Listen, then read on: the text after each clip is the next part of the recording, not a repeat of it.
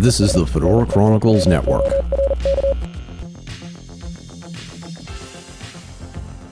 For the Fedora Chronicles radio show number 93, I was invited by the Ringe Jaffrey Fitzwilliam Republican Committee to interview Hal Shurtleff about his talk on the deep state and how it is a nonpartisan problem and a concern for all Americans.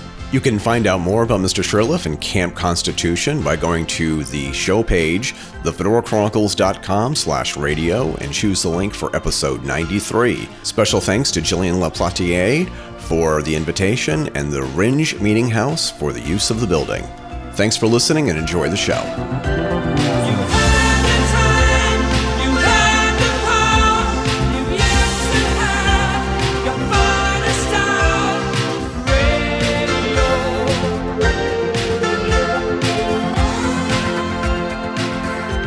Thank you for joining me again. This is the second time you've been in my hot seat. I don't know if you remembered. About 4 or 5 years. 4 or 5 years ago. Talking about Agenda 21. Exactly, and very, very controversial. But this time you're coming back to talk about the deep state. Yes. We also have two friends of yours. Off to your left, we have Earl Nelson. Okay. Let's see, Earl. If we could just get your microphone closer to you. And Earl, you're running for sheriff. Yes, I am. All right. And to your left, we have Joe Cartwright, County Commissioner. Okay. And so the thing is, Hal just gave a brilliant talk on the deep state. And this is a topic that we've talked about many times on my website. And just to reiterate, again, what is the deep state? Well, these would be people that are within the government that are not elected for the most part and not as much accountability as they should be. And they're collaborating with organizations and entities that are trying to destroy our republic, the bottom line. Yeah. And the term, when you say the deep state, 15 or 20 years ago, we might have said the establishment. Right. And then, of course, you've heard that term a lot. The left used that term, the establishment, but then you define that. And I think one of the key organizations of the deep state is a group called the Council on Foreign Relations. Right. What we know known as the CFR. Yeah. And here's a small group of about 4,000 people that have an enormous amount of control. And their agenda, and it's spelled out, you can get their quarterly journal, the agenda is some type of world government. We're talking like the New World Order. New World Order, global governance, and we don't hear that word as much as we used to. When Daddy Bush made reference to it back in 1992 at a joint session of Congress, he said it, and I think it opened up a lot of eyes. Yeah. And they no longer could say conspiracy theory, because then he defined it. Yeah. He said a UN as envisioned by its founders. So that's deeply troubling to most people who knew anything about the UN. And this deep state, it goes back many years. It's not something that just popped up during the Trump administration. I don't know the first time I heard the term deep state. Yeah. We would say the establishment or the insiders. Yeah. We would listen to guys like Rush Limbaugh, and he talked about the media elite. Yeah. That are control, but he would never name names and organizations. And if you said, "Hey, yeah, you're right," and these are the groups, bingo, you're off the air. Oh, you're a wacko, and that's been the narrative. But thankfully, thanks to sources like yours and the alternative media, that this information is getting out a lot more. So a lot of people are asking, and they're probably going to be scratching their head. Is this a conspiracy that's being run by Republicans or Democrats? Yes. Is it? Yeah, okay. both. So Yes. the thing is that you can actually say that there are people within all the branches of government in all political parties who are members of the deep state. How do we know this? How do we know this to be true? Well, in some cases, by their voting record or by their actions. I mean, let's look at George W. Bush. He was in Canada, I don't know what year it was, and he was talking about the Gulf War too, and he said something to the effect that he said, I listen to people, I get advice, but I do what I think is in the best interest of the American people. Well, that's not his job description. That's totally false. The people around him, right? Look at Dick Cheney. Here's an example. Yep. His vice president was the ultimate deep stater. You can find a video on YouTube where he's speaking to the Council on Foreign Relations. Yeah. This was one of their annual gatherings. I think David Rockefeller was in attendance, and he's laughing about his membership in the CFR. He said something to the effect that, I've been a proud member. I've been on the board of directors for so many years, but I'd never told my constituents back home, and people were laughing. In other words, if people knew I was a CFR member, I probably wouldn't have got elected. Exactly. But now he's vice president. He's on account. He can say that. And these meetings are non-attribution. Somehow it got on YouTube, and he's just admitting it. Yes. And then I pointed out, I'm sorry, I didn't mean to. I got a question for you, Hal. Sure. How do you become a member of CFR? You fill an you have to. You fill an application, pay your dues in. You have to be asked to be a CFR member. So you have to have a sponsor. What are usually the qualifications? You have to be like a CEO of a big company, or you have to be a big politician, or I think it helps. Or you could be an up and coming person. Some young like an Obama. Like an Obama. I mean, look at Obama. Where did he come from? Nobody remembers him at Columbia. They remember or Harvard Law or Harvard They remember, like, there's a picture of him at Harvard Square, right? But nobody knows what he did at Columbia.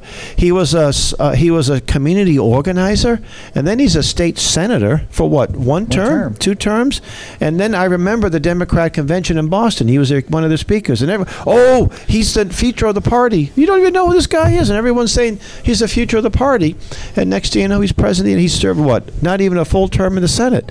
And he's the most qualified guy to be president of the United States. How did we know? How did we know that he was the most qualified person? Because we were told by the kept media, by ABC, NBC, CBS, CNN, MSNBC.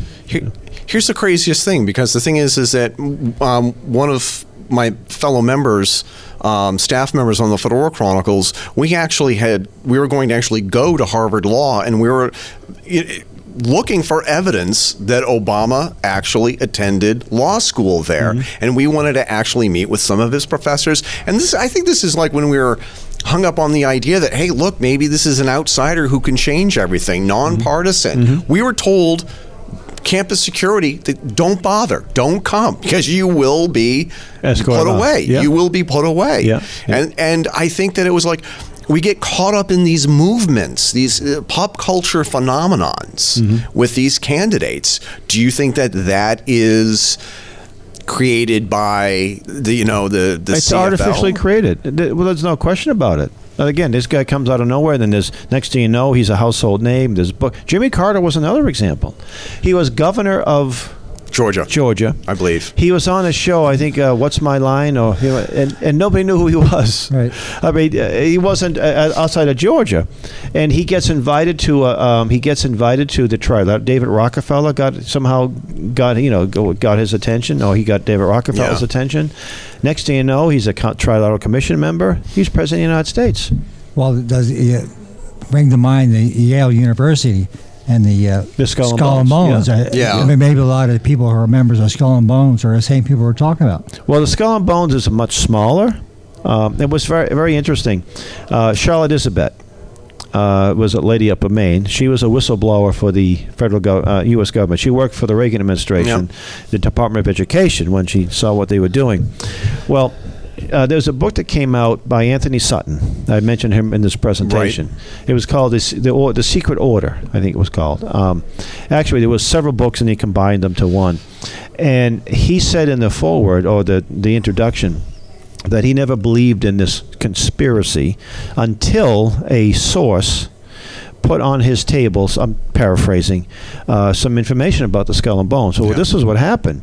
Charlotte's father was on his deathbed. She was taking care of him. And they mailed him, for the first time, they mailed him, the father, a copy of former deceased members and current members, because you don't resign. It's not like you're a member for life. And even if you may never do anything, you're a Skull and Bonesman. And she mailed these to Anthony Sutton. And he looked at this and said, my goodness, this is the people who rule the country. And it was, there's 4 or 5 every year that are appointed? 5? I think it's 5. Or maybe no more than 7. So you look at 7 times how many, and it goes back to the 1830s. And some people say it's the second generation Illuminati. I don't know if that's true or not. Right. But this fellow who, it was called the Russell Trust, he went to Germany, came back, and founded this organization. And it's a secret society. There's rumors of what they do there, but not too many. I don't think there have been too many whistleblowers, but they're definitely not a Christian patriotic organization. It was interesting too. George W. and John Kerry both ran for president at the same time, both with Skull and Bones. And again, we're looking at maybe there's less than 1,000 people at any one time. Yeah, what are the odds of that happening? It's pretty extraordinary. Yeah. Those are extraordinary odds. There was a movie that came out called Bones, which I didn't think of, but there was a movie earlier than that, came out in the late 60s, early 70s. It was called, Glenn Ford starred in it, and Dean Jagger, and the guy who played Grandpa Walton, Greer. I think so. I think it's Greer. Who actually was a hard leftist. But that was the better one. Okay. Yeah, that was the better one, and I'm trying to think what it's called. It was smothered. I think it was shown once, and you can get bootleg. You can find it on YouTube, and they probably take it down every so often. But I have another question for you. Yeah. Talking about the deep state. That can happen in a local government, can't it? Well, the deep state, you can sell the shallow state, but definitely. Oh, yeah. And I look at the states have been willing partners in this federal government, expansive federal government, and that's usually done by money, Right. And, of course, up and coming. I mean, you look at the state houses of the minor leagues for D.C., right? Correct. There was a guy who was he was in charge of the drug issue in Massachusetts under Deval Patrick, and he was a disaster. You can't think of his name offhand. Botticelli? Yeah, Botticelli. So what happens? He ends up going to the Obama administration. Yeah. Hey, here's a minor league player that can't hit 100 in average, but now he's going to the Obama. He's going to play for. He's going to play for the Washington. He's going to fail upwards. Yeah, exactly. Well, his failure by our eyes was actually success. That's what they wanted him to do. Yeah. Yeah. There was a lady that was in charge of the MBTA. And now she was a Democrat. I think she was appointed by Duval. And one of the snowstorms we had, the MBTA. I mean, everything can break down. You can't get out of your house, but the MBTA will run. The trolleys and trains will run. They broke down pretty badly. Yeah. And she was fired. Obama hires her. So you did a miserable job in Massachusetts. Congratulations. Come here, work for us in D.C. But it's not just Obama, though. I mean, You look at. I mean, on both sides of the political aisle. I'm sure that everybody here sitting in this room, including Julian, thank you so much for bringing this together, by the way. Would you like to take the microphone and say a couple of things? Introduce yourself real quickly. But the thing is, it was just like George W. Bush became a phenomenon during the 2000 election. That's right. You look at somebody like John McCain, say whatever you want about John McCain. He was a maverick. He was saying all the great things that we wanted to hear, as conservative voters. Mm-hmm. And if you were a member of the Republican Party, he was hitting all the right. He was like a little bit of Bernie Sanders, a little bit of Ron Paul, Rand Paul. It looked like this was the guy. And then all of a sudden, George W., he comes in, he comes in second or third in the New Hampshire primary. Ends up winning. And then they infuse his campaign with cash after he lost. Where did the cash come from? You ask that question, you're a conspiracy theorist. Well, now I like to call myself a conspiracy factualist. Yeah.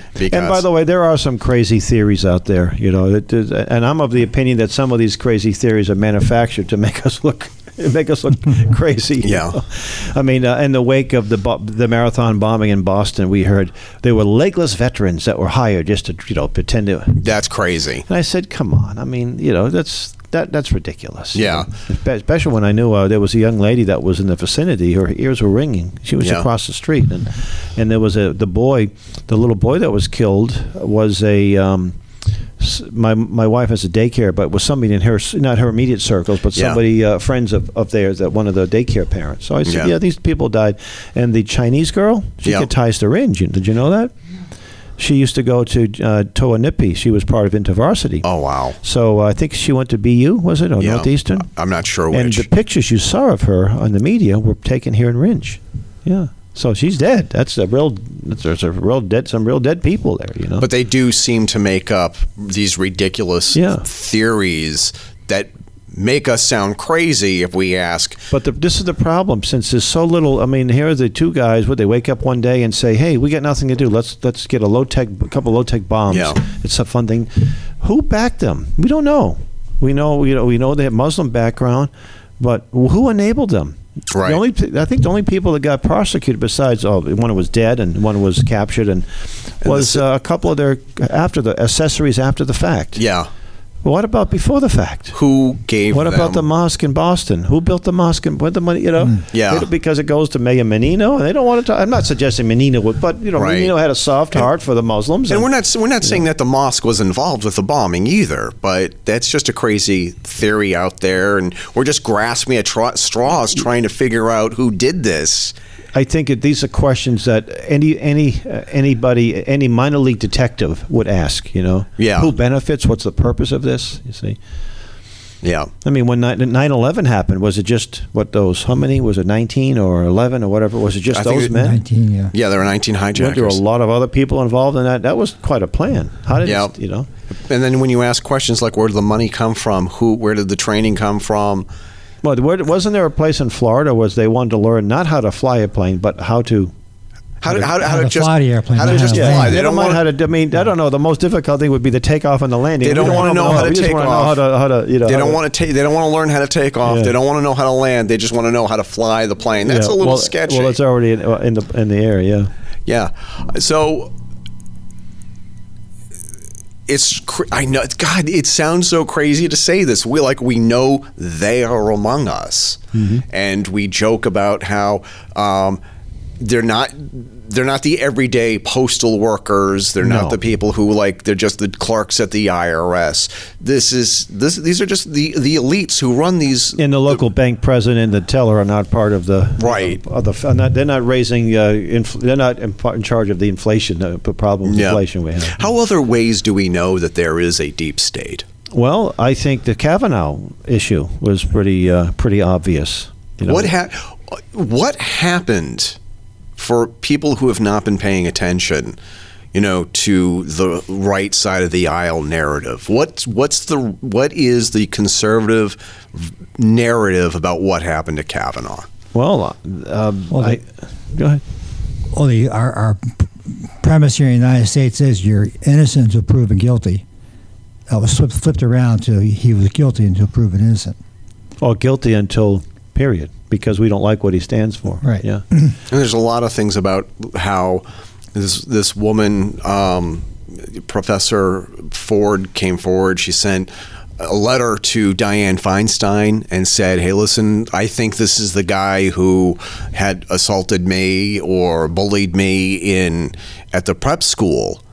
Please keep my name anonymous." And then Dianne Feinstein released her letter, outed her at the last moment, at the last minute, right. And I thought that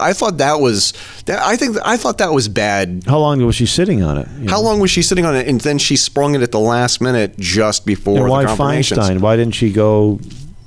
Why didn't she say? I mean, I understand a lot of women don't want to talk, but 40 years later.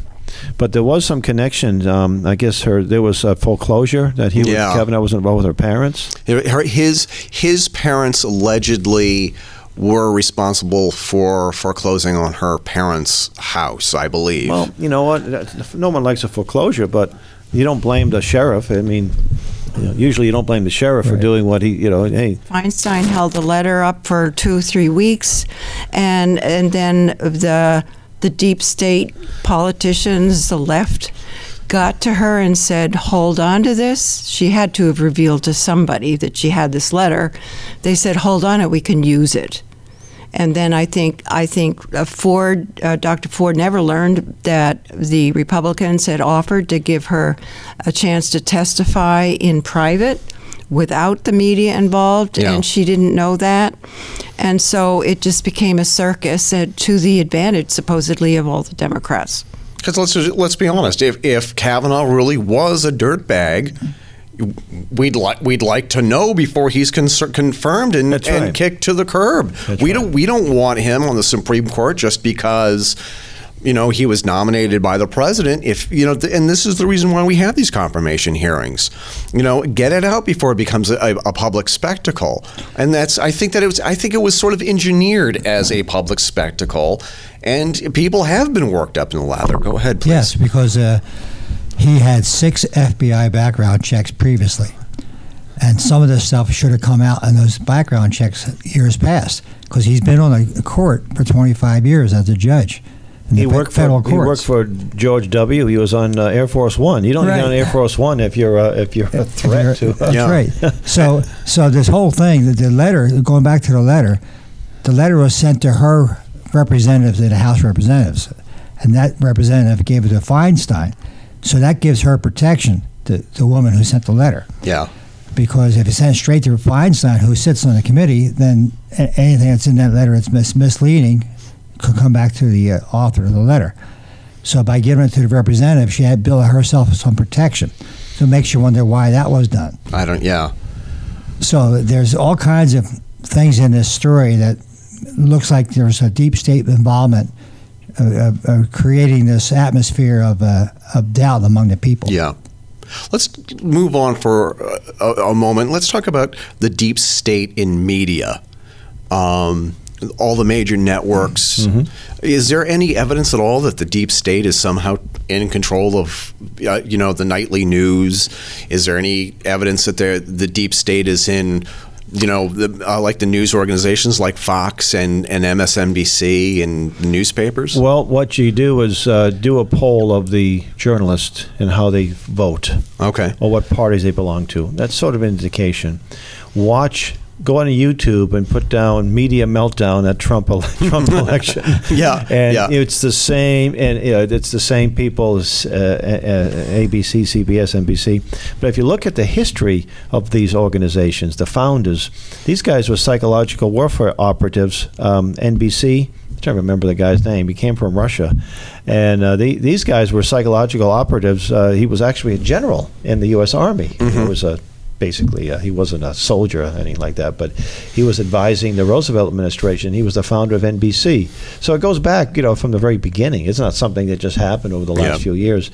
You just look at the editorial content. Look at the Keene Sentinel. Yeah. Look at the Concord Monitor. You got maybe the union leader is moderately conservative, but not exactly a right-wing rag. Right. No. When old Bill Loeb and Nancy Loeb were running it, right? The Boston Globe is notoriously left. Actually, there was when the CFR was founded, Council on Foreign Relations was founded. There was a meeting in 1919 in Paris, France. It was English and American and elements in both countries. In 1921, it was formalized, but they asked questions, and they said, "What is the best way to control, to control opinion?" And they say through the newspapers. Mm-hmm. And they don't have to buy every newspaper. They don't even have to buy the newspaper, but control the editorial content. Yeah. And you could see where the money came from. I mean, the New York Times back in the 1870s was railing to outlaw abortion. Yeah. States to pass laws to outlaw abortion. What happened to it? It's become a far-left newspaper. The Boston Globe, the Washington Post, the Los Angeles Times, on and on. The good news is that they're losing circulation big time. Right. There was a rally 4 or 5 years ago to save the Boston Globe. I said, "Well, you're making progress." So again, it's the blogs, it's the things like what you do here are great. So people don't go to the daily newspaper anymore. So, but the daily newspapers have been, for the most part, chirping the same left-wing line. And if you look at the editors of these newspapers, look at the membership of the CFR. Look at some of these well-known anchors. Walter Cronkite, which means bad health in German, right? Cronkite. He was a big world federalist. Yeah. And you didn't know. In fact, he got the Norman Cousins Award. And the time Hillary's the first lady. I believe it's Clinton was president. She was the first lady, and he gets this award, and she's praising him. and he was just talking about and advocating one world government. Well, do you think he had a bias when he's reporting the news all those years? He must have. You know, the Vietnam, and he was a friend. Everyone relied on Walter Cronkite. He's just one example. Herbert Matthews is another example. Herbert Matthews would work for the New York Times. He went to Cuba's, and he interviewed Fidel, and he thought Fidel had this incredible network. You had a handful of bandits, you know, but he got his job to New York. Before that, it was Walter Duranty. Walter Duranty went to Russia in the height of the Ukrainian famine, and he said, "I've seen the future, and it works." He was praising these scoundrels. Right. So people in this, United States would think, well, Stalin's not such a bad guy. I mean, the New York Times says he's great. In fact, who was it? Malcolm Muggeridge, who was a leftist at that time, was so disgusted by what he was doing. I guess when he was covering the Spanish Civil War. That changed him. He became quite the Christian apologist too. But you could find him on video, Malcolm Muggeridge criticizing Duranty. And that's just, again, one. It was interesting too. Karl Marx used to write for. Was one of the papers. Who was the guy that said, "Go west, young man, go west"? The Oklahomian. He was a Will New York. Rogers. No, he was a New York journalist. New York. But anyway, he used to write for his paper. Karl Marx used to write for this guy's newspaper. A lot of people don't realize that. Yeah. Well, when I drive home, I'd say, "Oh, I know." He's going to call me up and he's going to say, "Eric, I remember who that was." That always happens. So it's be in the shower. Well, to answer your question about the paper, so you have to remember all the media is owned by 5 people, 5 corporations. And if you ever look at a news story comes out, you can turn on CBS, CNN, ABC. They all got the same words in the headline. Yeah, there is a YouTube video of all of these local network affiliates. And so they all got the same input. Reading a script, exactly. So they're being controlled by the deep state. Their agenda, what they want to put out. Yeah. Is there any evidence? Horace Greeley. He's the one that's Horace Greeley. Thank God for Google. All hail Google. And speaking of Google, now, Hal, one of the things that you had mentioned in going through your slides real quick, and it caught my eye as a student of conspiracy facts. Quick mention of Operation Northwoods. Not Northwoods. We'll talk about Northwoods in a minute. Operation Mockingbird. Yeah. Whereas the CIA actually had hired operatives to work in the media to alter and change. And I think that opinions. Was in the 50s and 60s. 50s and 60s. Yeah. Is there any evidence of there being a Operation Mockingbird? Well, obviously there is, but it's just a question of who's going to. The information's there. Yeah. No. Now, what about? No, I remember I spoke about a man that I had debated, a man named Teddy Conant, Conant. Now, if he's still living, he'd be in his 90s.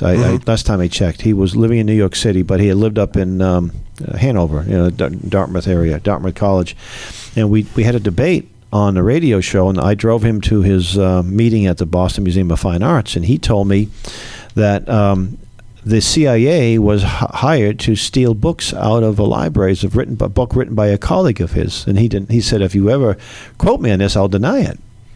But he's passed away now, so you can say what. I don't know if he has. I better be. We better be careful. But of course, what happened in the '60s, like I mentioned, a book written by David Rockefeller, Memoirs, 2004-05. He spilt the beans, but where was the media coverage? There wasn't any. It was just guys like you talking about it. It wasn't. The Attorney General said, "Hey, you admitted that you were a part of this cabal to have a world government.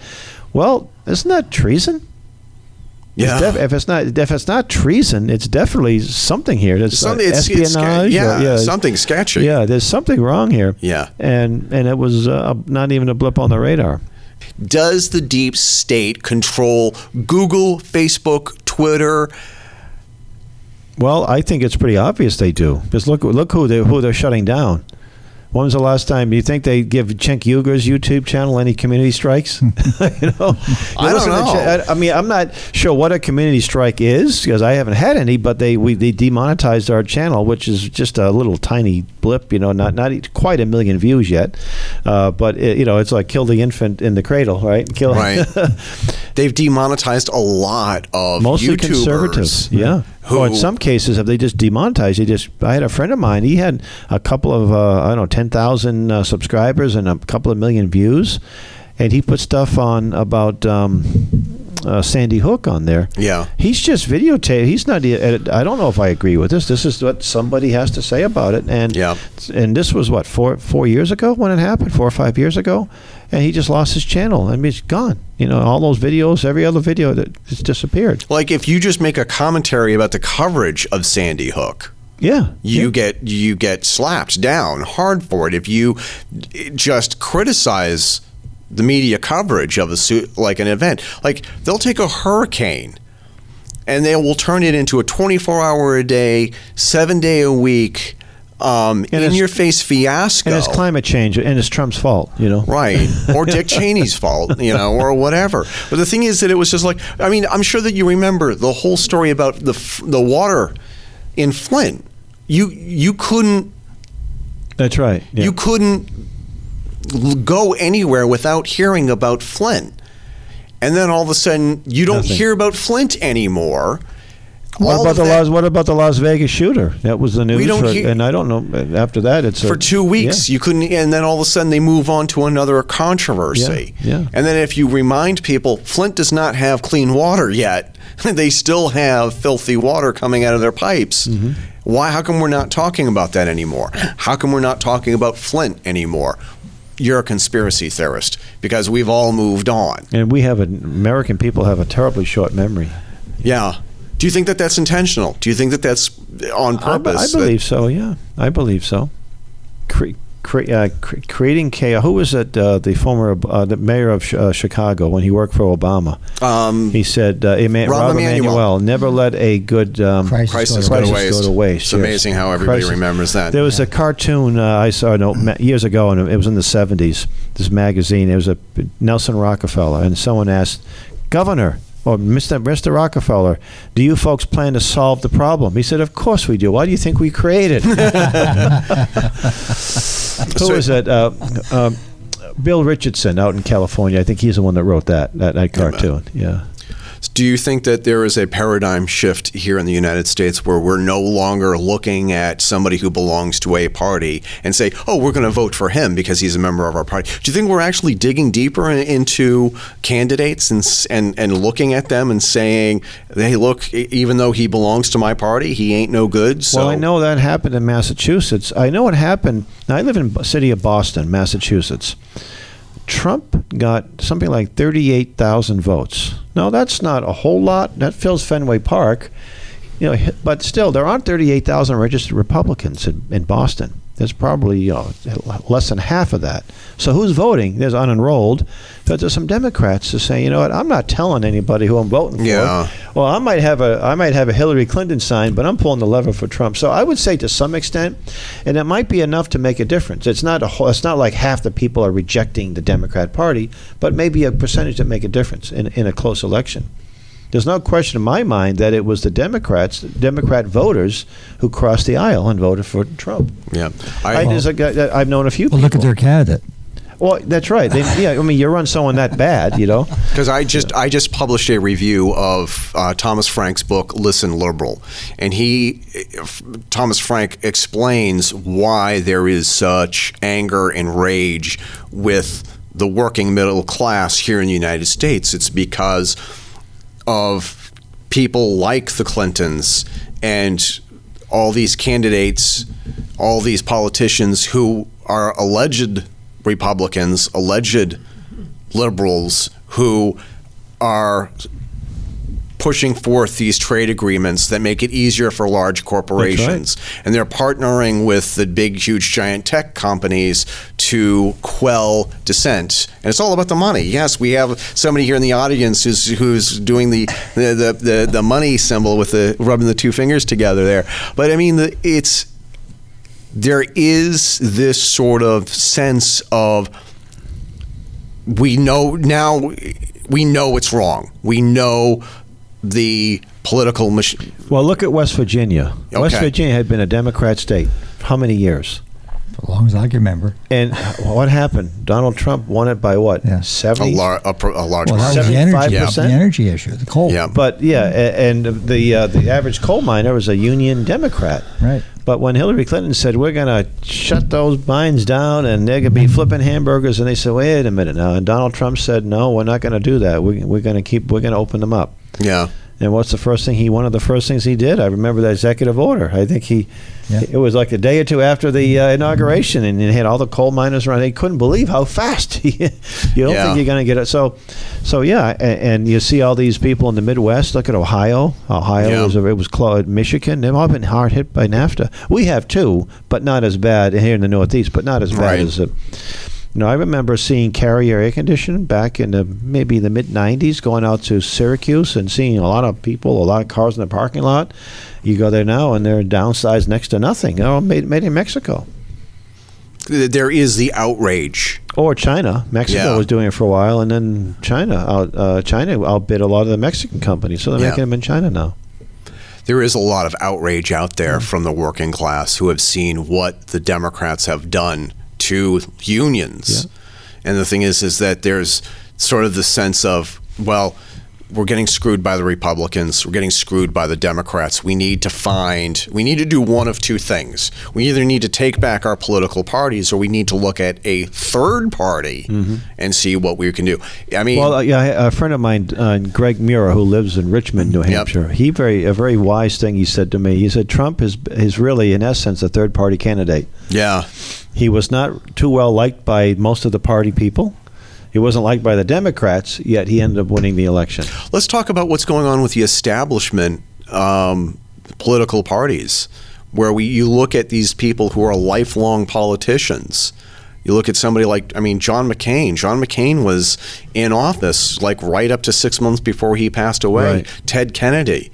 Another conspiracy theory is I think it's kind of weird that both Ted Kennedy and John McCain died of the same brain cancer, and they died on the same day but in different years. That's a little Twilight Zone for you. I don't know about it. It's a funny conspiracy theory. Coincidences do exist. It's a coincidence on occasions, But there is this sort of uprising that's coming where we're looking at the career politicians, and it's like, I can knock Jeff Zuckerberg all day until I'm blue in the face, but he did bring to light when he had his hearing, a congressional hearing, and the congressmen were asking him odd questions like, how does Instagram work? How does Twitter work?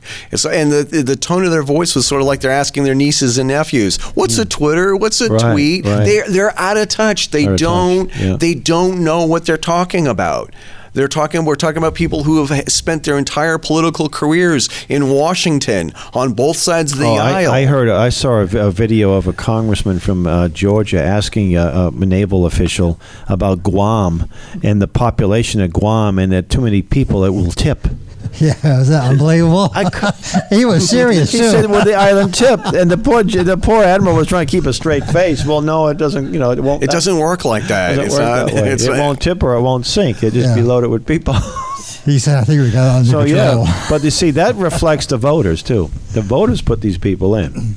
People say we need to have term limits. We do have term limits every 2 years, every 4 years. The party apparatus on both sides controls everything. So young people who want to do something, make a meaningful change, are fighting a tremendous battle to break through that strong party control. Look at the last election here in New Hampshire. Yep. The Democrats had these super delegates. The people voted for Sanders. Yes, that's right. And they came out in their party and voted Hillary. Somewhere, I think it was 68% of the popular vote went towards Bernie Sanders. He clobbered her. Yeah. But the establishment, the superdelegates, gave half the win to Hillary. Correct. Essentially giving the win to Hillary. And that didn't happen just in New Hampshire. That also happened in other states, other primaries as well. The superdelegates gave the win to Hillary when Bernie Sanders was obviously the clear winner, until during the primary season when Bernie Sanders supporters looked and they saw, hey, the gig is up. And the thing is that, is this going to come and bite them in the fanny? Well, they already changed their stance. They've changed the superdelegates. The superdelegates. But the thing is that there could be an argument made Whereas there are still Democrats who are angry about what they did to Bernie Sanders. Oh, yes. Yes. The question is, where do they go? The question is, where did they go, and are they going to forget what happened in 2016 because of Kavanaugh? They get guys like Michael Moore, who was he's a socialist, big Bernie guy. Yep. And he was railing against Hillary being part of the big corporations. And then he comes around and says, well, she's changed. She's now listening to us. Well, that's baloney. Yeah. But he ended up backing her. So, and I don't know how many people end up, because of his rhetoric and others, that Cenk Uygur was another one. Yep. He was there very much anti-Hillary, then became pro-Hillary. He just switched like that. So I again, yeah. we got to know. Well, you know about Cenk Uygur. I just I'm watching. I don't watch. I don't know where it was a clip. I don't think I actually watched. I can't stand watching this, listening to this guy. But he got a $20 million donation from some left-wing businessman. $20 million. He's got a YouTube channel with a foul-mouthed assistant, and then he's got one other two people. Yep. Of course, he did found that group called Wolfpack. But I mean, that's a lot of money, And I just shake your head and say, these guys get funded. We're looking for gas money. Yeah, exactly. Somebody said years ago. He said there was a radio show host. He said the left, the establishment. He said they fly on jet planes, and we're looking for a pencil to write down an 800 number. Yeah. I think that is. Well, I think the only way you're going to break the system is to change the way the elections are funded. Here in New Hampshire, we have a House resolution that was passed last year. Yeah. Where you can only accept money from a person, and this is for federal elections, that you can only accept money from a person who can vote in your election. That's amazing. I don't understand, and I don't even understand how could that be an issue? How can? Well, you'd be surprised. A lot of people don't understand it and don't want to change. But it passed I think it was almost 2/3 of the majority. It passed here in New Hampshire. And that means that you have to go out and meet your neighbor and meet your constituents face to face and get their vote without the money. Wow. Okay. That was one of the key things prior to that, Bill, that helped Custer create a huge bank account for her funding of her campaign. Did she get a lot of out-of-state money? Oh, yeah. And Big Sweat. Didn't he have? It was his wife's parents from California, and they were. Tons of money. Yeah. So Custer was also a lobbyist, I understand, prior to getting into politics. But she had connections all over and got a lot of money from Midwest wealthy people. I think that's just insane how people are able to actually hack other elections in other states, even local elections. Well, then you have super PACs. Yeah. And super PACs are not supposed to actually communicate with the candidate. But if you're running and I'm a super PAC supporting, I'll just go out and trash my opponent. And again, that's not, if it's long as they're factual information. Yeah. But so the super PACs can have although the super PACs don't always win. Big money doesn't always win in elections. No. Yeah, what's his name? Larry Lessig, another big Article 5 supporter, a Harvard lefty. He created something called Mayday PAC, and all the money he spent, the only person I think was a Republican who was a shoo-in anyway, like South Carolina. Right. Jones, I think is. So he would pick the winner, but the guy had a good chance of winning. Money didn't make a difference, but all the other people, Jim Rubens, he backed, right? Jim Rubens didn't even make it to the primary. Right. So it's like the team with the biggest payroll doesn't always win the pennant or the Super Bowl. Yeah, right? you need talent. So sometimes the teams that don't. So that's the way it does. So big money doesn't always work that way. But there is a case right here in New Hampshire and affects Cheshire County. We have a sitting senator, Ruth Ward, who's being challenged by a lady who just moved to New Hampshire recently, who has over $60,000 of money from out of state for a state job that pays $100. Why? Because of their agenda. The Democrats are determined to unseat Republicans. Just cause? Yes. I'm a little speechless when you hear stuff like that. What's that? Taxes? They want taxes. Yeah, so they want to raise taxes here in the United States. Their agenda is to get a broad-based tax. The Democrats want a broad-based tax. You mean an income tax? Income tax or a sales tax. Oh, yeah. They want a broad-based tax. Yeah. Because the thing is that whatever is happening in New Hampshire, I mean, this is a national show. This is also an international show. I have listeners all over the globe who listen to this. But this is, you look at whatever is happening in New Hampshire. It works for New Hampshire. It may not work in other states. And you have people who don't live in New Hampshire contributing campaign funds to politicians just because they want to goof the system, I guess. I mean, other than the fact that it's like, well, I mean, what are they trying to do? Are they trying to change the paradigm in New Hampshire? Are they trying to, raise revenues for whatever programs that they have going on? I'm having a hard time trying to wrap my brain around why would they want to do this other than just control. I don't. Well, control was a big factor. Don't forget, 2000, Governor Shaheen became governor. Yeah. And the Democrats controlled the House for, almost 8-10 years. And then they lost it, and now the Republican control. So they want their power back, and they're going to unseat as many Republicans as they can. And they're bringing people from out of state and funding from out of state for a state job that pays $100. Now the thing is that, again, you look at these politicians who are elected into office.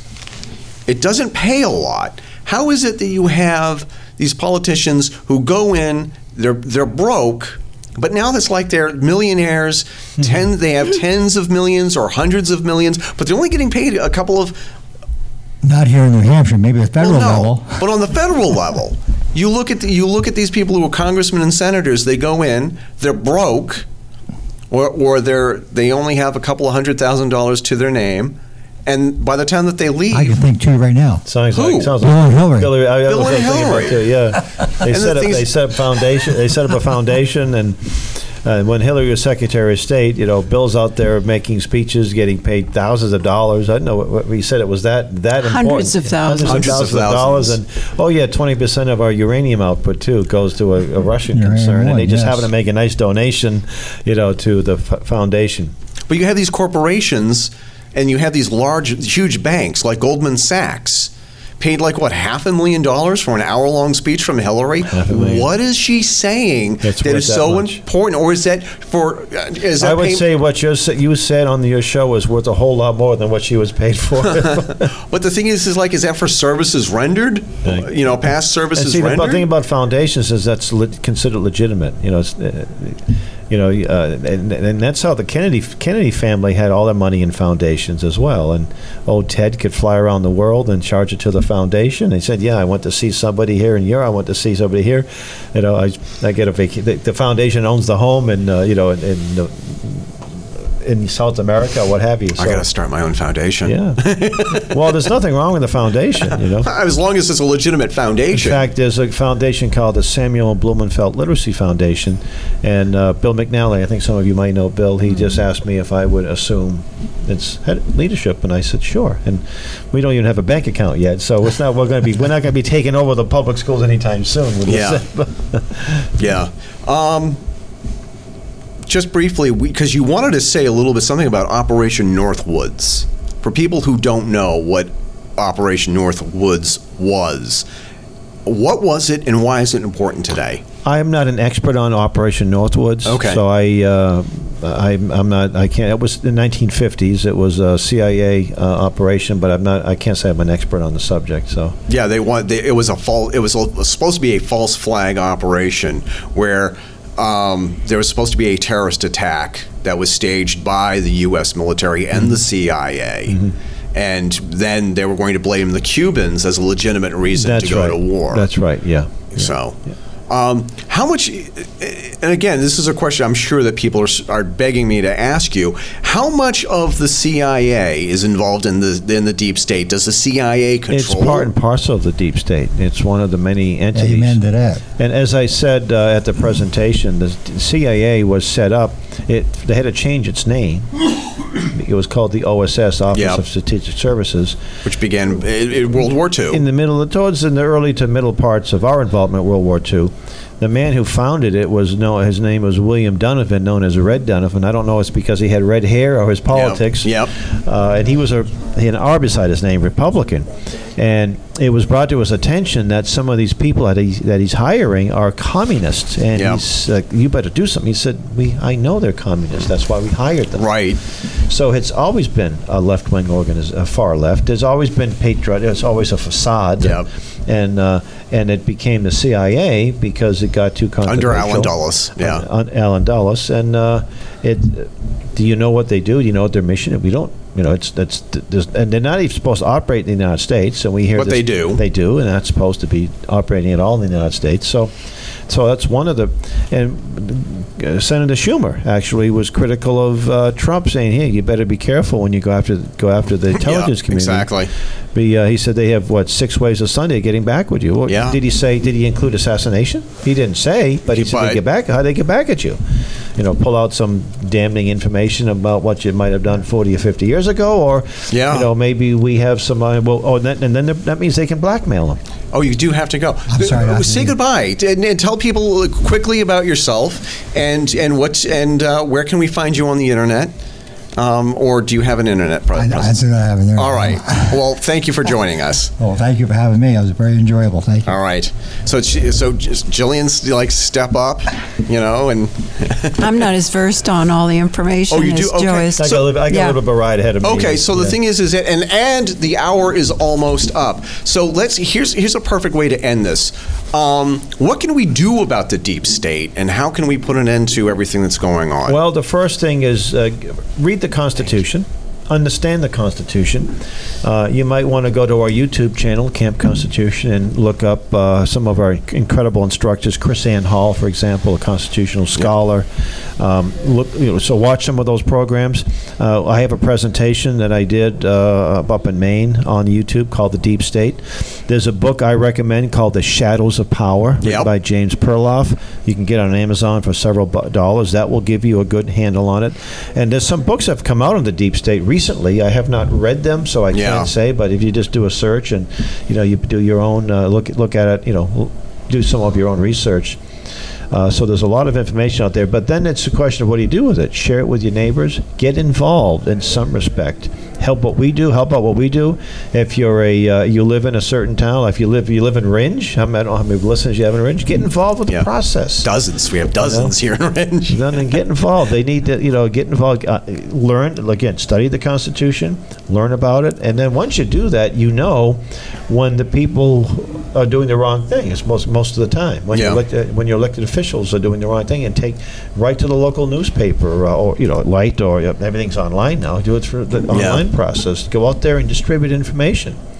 Just pass out constitutions, and vet your politicians, regardless of political party. They vet work them. for you. They don't. They're not our masters. We're supposed to be their bosses. To get to understand them.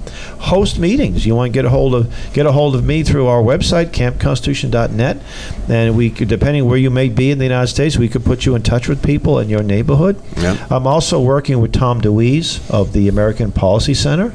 So between the two entities, there's people probably in your not too far from you who have the same concerns, who have been in touch with us, and you can form a group. Like here in Ringe, you have Save Our Town. That was formed in the wake of exposing Agenda 21. So start a Save Our Town group. Start a Camp Constitution club.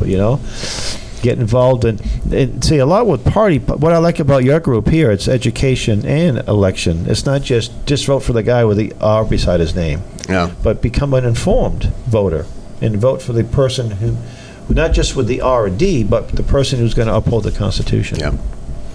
I'd like to add another thing. It's so important to get involved in your local politics, to know what's going on, and run for positions and get very involved with your school board. The school board, the school education, I think, is very poor in New Hampshire, although some people say it's excellent. But with all of the Common Core, they've really downgraded the ability for students to learn today, and it's a shame.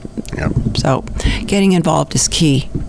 You need to introduce yourself just really quickly. I'm Jillian LaPlatinier, and I'm chairperson of the Ringe Jaffrey Fitzwilliam Republican Committee. I'm on the board of trustees for the library. I'm the chair of the 1894 Association for the library. It's a 501c3, raising funds to build a library and expand it. And I volunteer. I'm almost a professional volunteer, but I love it. There you go. Well, thank you, the two of you, and all of our other guests who are here tonight. I really appreciate you guys. And you also have an open invitation. You can either come on, sit down with me here, or we can do a phone interview. And it's like, if you have something hot to say, just come on. Say, Eric, I got to talk about this. All right. Well, always, thank you so much. always Appreciate there. it. Thank you. All right. Terrific. All right. Thanks. This has been the Fedora Chronicles radio show, sponsored by our Zazzle page. You can find plenty of products with our logos and slogans, such as t-shirts and coffee mugs.